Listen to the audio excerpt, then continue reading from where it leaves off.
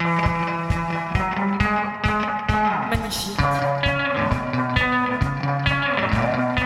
Hello and welcome to Nonprofit Lowdown. Thanks for listening. I'm your host, Ria Wong.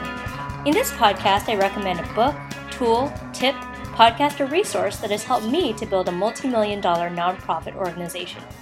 I've done the research, so you don't have to. Let's get started. Hey podcast listeners, it's Ria with you once again with Nonprofit Lowdown. I'm here today with my guest, Crystal Liachko Johnston, founder of Eclipse Research. So welcome, Crystal. Oh, thank you. Thanks for having me today. So Crystal, tell me about yourself and your experience in nonprofit. And I love this because I am such a data-driven person. So this will be a bunch of value bombs for my listeners. Perfect, hopefully. So I began my career in nonprofit in 2009. My first career was a prospect researcher for St. John's Ravenscourt School in Winnipeg. So they're an independent K-12 school. And when I applied for the position, I almost hate to admit sometimes, but I had never heard of the term prospect research. I had never worked with nonprofits or in fundraising. At the time, I was completing my master's degree in history. And once I got the position, in order to expand my prospect research knowledge, I joined APRA. So APRA is the Association of Professional Researchers for Advancement. And even though I didn't have a clue what prospect research was when I started, I quickly realized that it was a fantastic fit for my skills and my interests. So I worked with St. John's until their capital campaign ended in 2015. And at that time, I decided to start a prospect research consulting firm that I named Eclipse Research Group. Going out on my own as a consultant was terrifying, but I have no regrets. As a consultant, I'm able to work with organizations of all sizes in a variety of sectors. There are many reasons why nonprofits enlist a prospect research consultant. Sometimes they have prospect research staff in-house, but they need additional support when things are busy. And for many of the smaller nonprofits, it's simply that they can't afford to have a prospect researcher on staff full-time, but still require research. I'm wondering, for folks out there who are unfamiliar with prospect research as a practice, tell us a little bit more about what that means. Is it exclusively individuals, or are you also looking at foundations and corporations for revenue? Yeah, so prospect research, we're looking at individuals, we're looking at corporations, we're looking at foundations. It's basically just a technique used to learn more about donors' personal backgrounds. And if it's a company, it's about the company's past. A foundation, it's the foundation's past, as well as past giving histories, wealth indicators, their philanthropic motivations, and also evaluating the individual or the corporation or foundation. So their ability as well as their interest. So tell me a little bit about your process. So I know that an executive director is tearing their hair out because they're like, oh, my board says that they don't know any rich people for fundraising. And I know that can be a source of frustration. So tell me a little bit more about how prospect research might be able to help with that problem. In that sense, we do a lot of prospect identification. So we can look at if it's a board member and they're wondering who they can approach, we can look at their connections. So we can look at what boards they sit on. We can look at who's also on the board. We can look at those individuals' interests, their giving interests, what their other board memberships are. And we can go from there. I mean, sometimes it's just looking at maybe the donor list of a similar organization and just seeing who gives there, both individuals and corporations. Mm-hmm. And are you, assume, also looking at similar employment, similar school backgrounds, and so forth? That's right. I mean, with the private school, sometimes it's their kids attend the same school and they know each other through the PA. Or, they just have similar friends. Maybe they're both snowbirds. It's looking for interests in what they do outside of work. It's looking at what they do for work. Sometimes it's looking at their families. Maybe their kids are on the same team or something, and they get to know each other and realize that they both have an interest in cancer research or something. So Got it. So you mentioned that you're looking at affinity and capacity. I'm wondering, when you're looking at potential prospects, like what sort of information are you giving the nonprofit with respect to identifying someone who might be a good prospect versus someone who may not be? So when we're identifying someone, we're providing much less information than if we're doing a brief profile, or we have profiles called wealth indicator reports that are more centered on wealth. We also have full profiles, which have pretty much everything we need on the person, including personal information, employment information, board memberships, and connections through that board. But when we're identifying someone, it's looking at why are we identifying them. So we're looking at what they've given to in the past. We're looking at maybe what they're interested in. Maybe they were on a MS bike tour for multiple sclerosis, something like that. And we're looking at capacity. So when it's identification, it's a much broader capacity. So we're looking at what their past gifts have been, maybe what's their highest gift to someone in the sector. Why was it given? When was it given? And are these prospects being mined from an existing database, or are you pulling in new prospects? Generally, when I'm working with an organization, we're looking for prospects that they don't have in their database. Sometimes, in some cases, we will look at a client's database and we will mine it for maybe the top 20 or 50 or 100, maybe lapsed donors or donors they've had one gift from and haven't heard from again in a long time, and they're just kind of sitting in the database. So we can do that as well. Let's assume that you have identified a bunch of potential prospects and the nonprofit's like, okay, great. These look like people that we should be talking to. Do you also help with pitching at the right level? Because I say this to my clients all the time, just because somebody could give you $100,000 doesn't mean that they're inclined to or going to. Yes. Exactly. Yeah. So when we calculate the capacity of a prospect, we do that, but then we also look at their affinity in order to, usually I provide them on my profiles, it's called a potential ask amount. So I'm saying this is their capacity, this is what they could give, but I recommend that this is what is the range you ask for. And usually there's explanation. It's, you should ask for this because they have given in this range, this is their interests. They give to the arts, but maybe they're more involved in healthcare. So it's looking at their interests just as much as capacity. So that brings up an interesting question, because I think there's kind of two pieces to this. There's obviously the data and understanding what people could give and might be inclined to give. And then there's the strategy of how to land the gift. And I'm wondering, do you provide any support around that? Because I think, look, obviously, if you have a bunch of prospects that you could give, that's one thing. But if you don't actually know how to initiate contact or how to cultivate or steward a gift, like that's another issue. That's right. So yes, that is another component, is the strategy. And sometimes it's as simple as, maybe I'm looking at a couple and more interested in the husband just because he sits maybe on a board with someone, but we look at the wife and she's really interested in this cause. So then it's maybe invite them to this event, make sure you speak with the wife as well as the husband. So something along with that. Or it can be looking at connections, and this person is on the Young Professionals Organization, and so is this member of our campaign committee.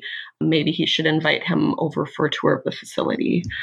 So yeah, along those lines. I mean, I find my strategy, I think, is definitely more broad because I'm not working with the donors. I'm giving the fundraisers just different tips that they could employ when they're going forward. Great.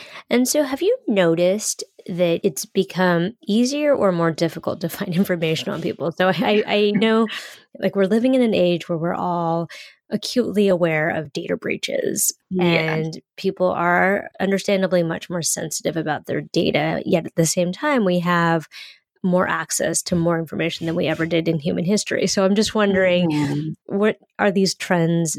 What do they mean for your business? Well, I definitely don't think there's less information out there now. I know people are more conscious about maybe what they're putting on social media. They have stronger security. People that aren't connected with them can't necessarily see all of their Instagram or their Twitter or their Facebook, and that's fine. I mean, a lot of the things that I'm looking at is sometimes it's looking at someone's LinkedIn profile, and it's just to ensure that I know where they're working right now, and maybe I know where they went to school.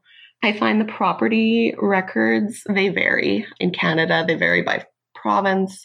In the States, they vary by state. So there's some that are really easy to find, and I can find who owns that property. I can find the value of the property. And sometimes if the property value isn't listed or that state has very strong security, and then I'm just doing maybe I'm looking at Zillow just to see what that property is valued at. So it varies. It varies by person to person. I find the older generation is a lot harder to find online. Mm-hmm. They're not on LinkedIn. Sometimes I'm searching through newspaper archives to find their family information or a quote about where they worked. So that's interesting. So that's a great segue. What data sources are you using to find information? So you mentioned LinkedIn, you mentioned other social media outlets, you mentioned property records and possibly Zillow. Mm-hmm. Anything else that you would recommend? Well, I do. There are a number of prospect research sources that you can subscribe to.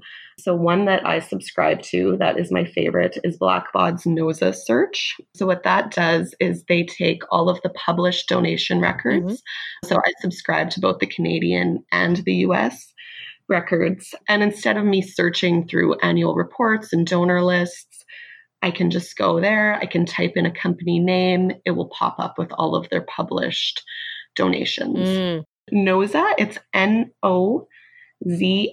NOSA. Okay. And we'll make sure. NOSA yeah. We'll definitely link to that in the show notes. Anything else anything else you use? I mean, I use a lot. And again, it depends. I mean, I'm looking at the SEC documents for insider trading and insider stock information.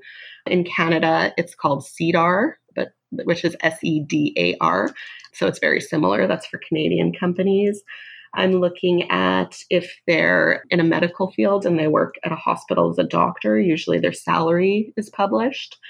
I'm looking at if they own a boat or they own an airplane. There are actually government listings that list those depending on the size of their luxury item. Sometimes I'm looking at if I know they own artwork, I'm looking up the valuation of artwork. If I know they own a racehorse, I'm looking up the valuation of how much this racehorse was bought or sold for. And yes, property records for cottages and homes. Yeah, political donations even in both Canada and the US. Mm-hmm. So there is, I mean, the sources change for the individual and where they live. And if I'm looking at companies, sometimes I'm looking at their annual reports to find revenue and liabilities and income and all of that information. Or sometimes I'm looking at Hoovers for that if they don't publish their own listings. Got it. And does this also work for the ultra wealthy? So here in New York, of course, we have a tremendous amount of wealth. And I know that the ultra wealthy go to great lengths to hide the sources of wealth. And so I'm just wondering, is that something that you found to be true? And if so, is there any way to crack that code? Well, there are ways that they do hide their wealth, like you stated, LLCs, but some of them also give through a donor advised fund, which then we track. Sometimes they're giving anonymously. So those are definitely ways that they hide their wealth.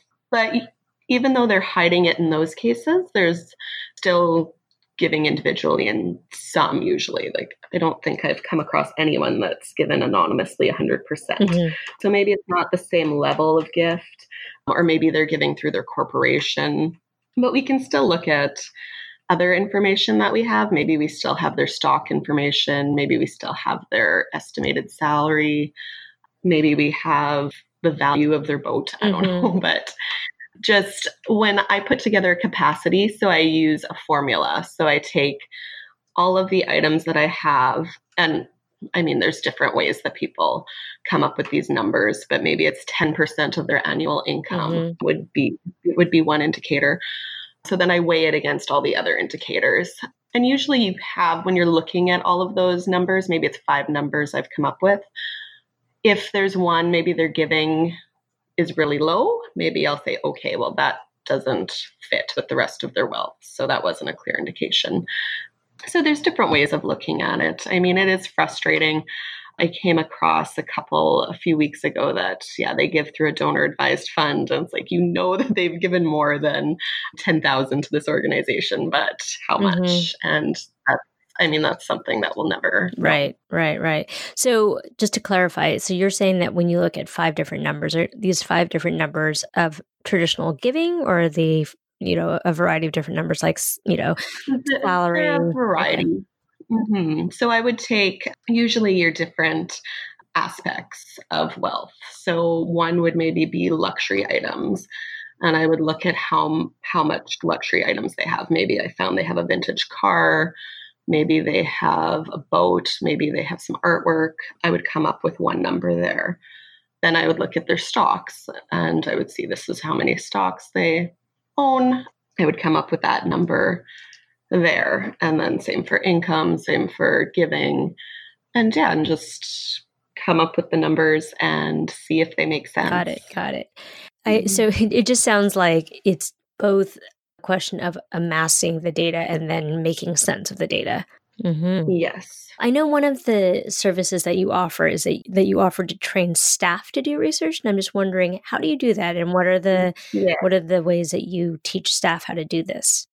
Okay, well, usually when I'm training staff, it's staff that have never done prospect research before. So I do I call it introduction to prospect research in a lot of cases. So we start off with a discussion about prospect research and the principles. We also do a discussion of ethics, because that is something that always comes up when we're talking about prospect research. I can't count the number of sessions I've taught when someone in the audience says, "Oh my God, that's so creepy that you can find all this stuff online." So, prospect research isn't creepy. It's public information. We're not becoming friends with someone to find the information. We're not spying on people. But I think it can be a little alarming for someone that doesn't realize what can be out there. So we discuss the ethics. And then we explore the elements of a research profile. So I explore it for individuals, corporations, foundations. And then mainly what I'm spending a lot of time with them on is finding and examining the sources. So we're looking at a bunch of subscribed to sources, but we focus on the free resources because that is what a lot of organizations are using. There's very few that subscribe to anything prospect research related. They're expecting to go online and find what they can for free. So we assist them with that, which is all the property records are free. Political giving is free. If you're willing to sift through annual reports and donor lists, all of that donor giving is free. So that's what we focus on with them. Great. And when you do staff training, generally, how long does that take? Is it a couple of days? Is it one day? Is it over a couple of weeks? Like, what are we talking about here? It varies. Usually if we're doing training with a few staff members and we're actually going in and we're compiling maybe a profile or two together and just getting them comfortable with the process, normally a day for sure. I've done some sessions where I've just focused on a portion of it. So maybe just looking at the wealth information, and we can do that in a few hours usually. So got it. A lot of the time it's them getting comfortable with it. So what we do is we also allow a month of follow-up that they can contact me with any questions that they have as they start going through the sources. So great. And so, a lot of my listeners are at various sizes and budgets of organization. And so I'm wondering, what size of organization and prospect list do you recommend doing this sort of research? Okay, well, prospect research can be useful for any sized organization. I think it's the amount of research and what type of research that depends on the organization. So, if a nonprofit is in the planning stages or in the midst of a capital campaign, then they're usually requiring a large number of individual, corporate, and foundation, both prospects identified as well as research profiles for those that they're meeting. For smaller organizations, sometimes I actually spoke to an organization the other day. They've lost funding. They lost some government funding that has been instrumental in their organization the last 9 years, and they will be losing it in 2020. So what they're looking for is a list of 10 prospects that they can contact. So foundations, corporations, just to recoup some of that funding they've lost. So it definitely varies, and the needs change from year to year. There's some organizations I work with that maybe they only order 10 profiles a year just as they're meeting with people. So it definitely depends. Where are the source of the prospects coming from? Are they board member driven? Are they staff driven? Like, where are we looking at the potential prospects? Well, sometimes they are. They're people that are board members have recommended them, and they think that the organization should meet with them. Sometimes if I'm working with a private school in particular, usually in the summer, they're looking at new parents that are coming into the school and seeing who might be a good fit to meet with. And I mean, sometimes it's just looking at who is interested in that cause and going from there. And Crystal, I'm going to ask this question because we're nonprofits and we're bottom line oriented, but how much do these searches generally cost? Well, it depends. I mean, we have everything from just a prospect identification where we're just giving the name, the address, a rough capacity, and why they were identified, looking at their past giving and those types of things. And those will start at around $50. When you're looking at a larger, complete profile, you're looking at about $200 to $225 in that range. Per profile. Just because those typically, I mean, if you're compiling a full profile on someone, it can take you sometimes 2, 3, 4, 5 hours, depending on what information you can uncover. So, got it. And when you start to do the prospect research, are you doing any pre-interviews with like board members, for example, or like what kind of information do you need to start with? Well, usually at the very least, I would need their complete name, if they know at least what city they live in, and maybe their career. What I love to get is if there is someone that usually sends a few notes. So if you have a board member that knows them and they can send a few notes along the way, or if it's a staff member that has met with them in the past and has some tips, or maybe it's looking at their database and they have some notes from 10 years ago. I love to get whatever information I can, because the more information I have, the more I can be clear that it's the correct person, especially with common names, and also just knowing a little bit about them that maybe I won't find that tip that they have in Razor's Edge in a newspaper article. Got it. So this is my final question, but I'm a big fan of stories. So can you share any stories of either massive failures or raging successes? Well, that's an interesting question, because I find that as a consultant, I mean, I'm doing the research and I'm passing it along to the teams, but I'll hear a little bit about what happened, but I don't always hear the full story, which is much different than being a prospect researcher on staff. I mean, my successes are, I love hearing from nonprofits that received gifts from a prospect that I identified that they never would have thought of. I mean, I love assisting all types of campaigns and projects, but there's definitely a sense of accomplishment. A few years ago, I worked with a homeless shelter in Winnipeg, and we did their capital campaign, and just going to the opening of that shelter and actually getting to meet some of the larger donors that I identified it's very rewarding.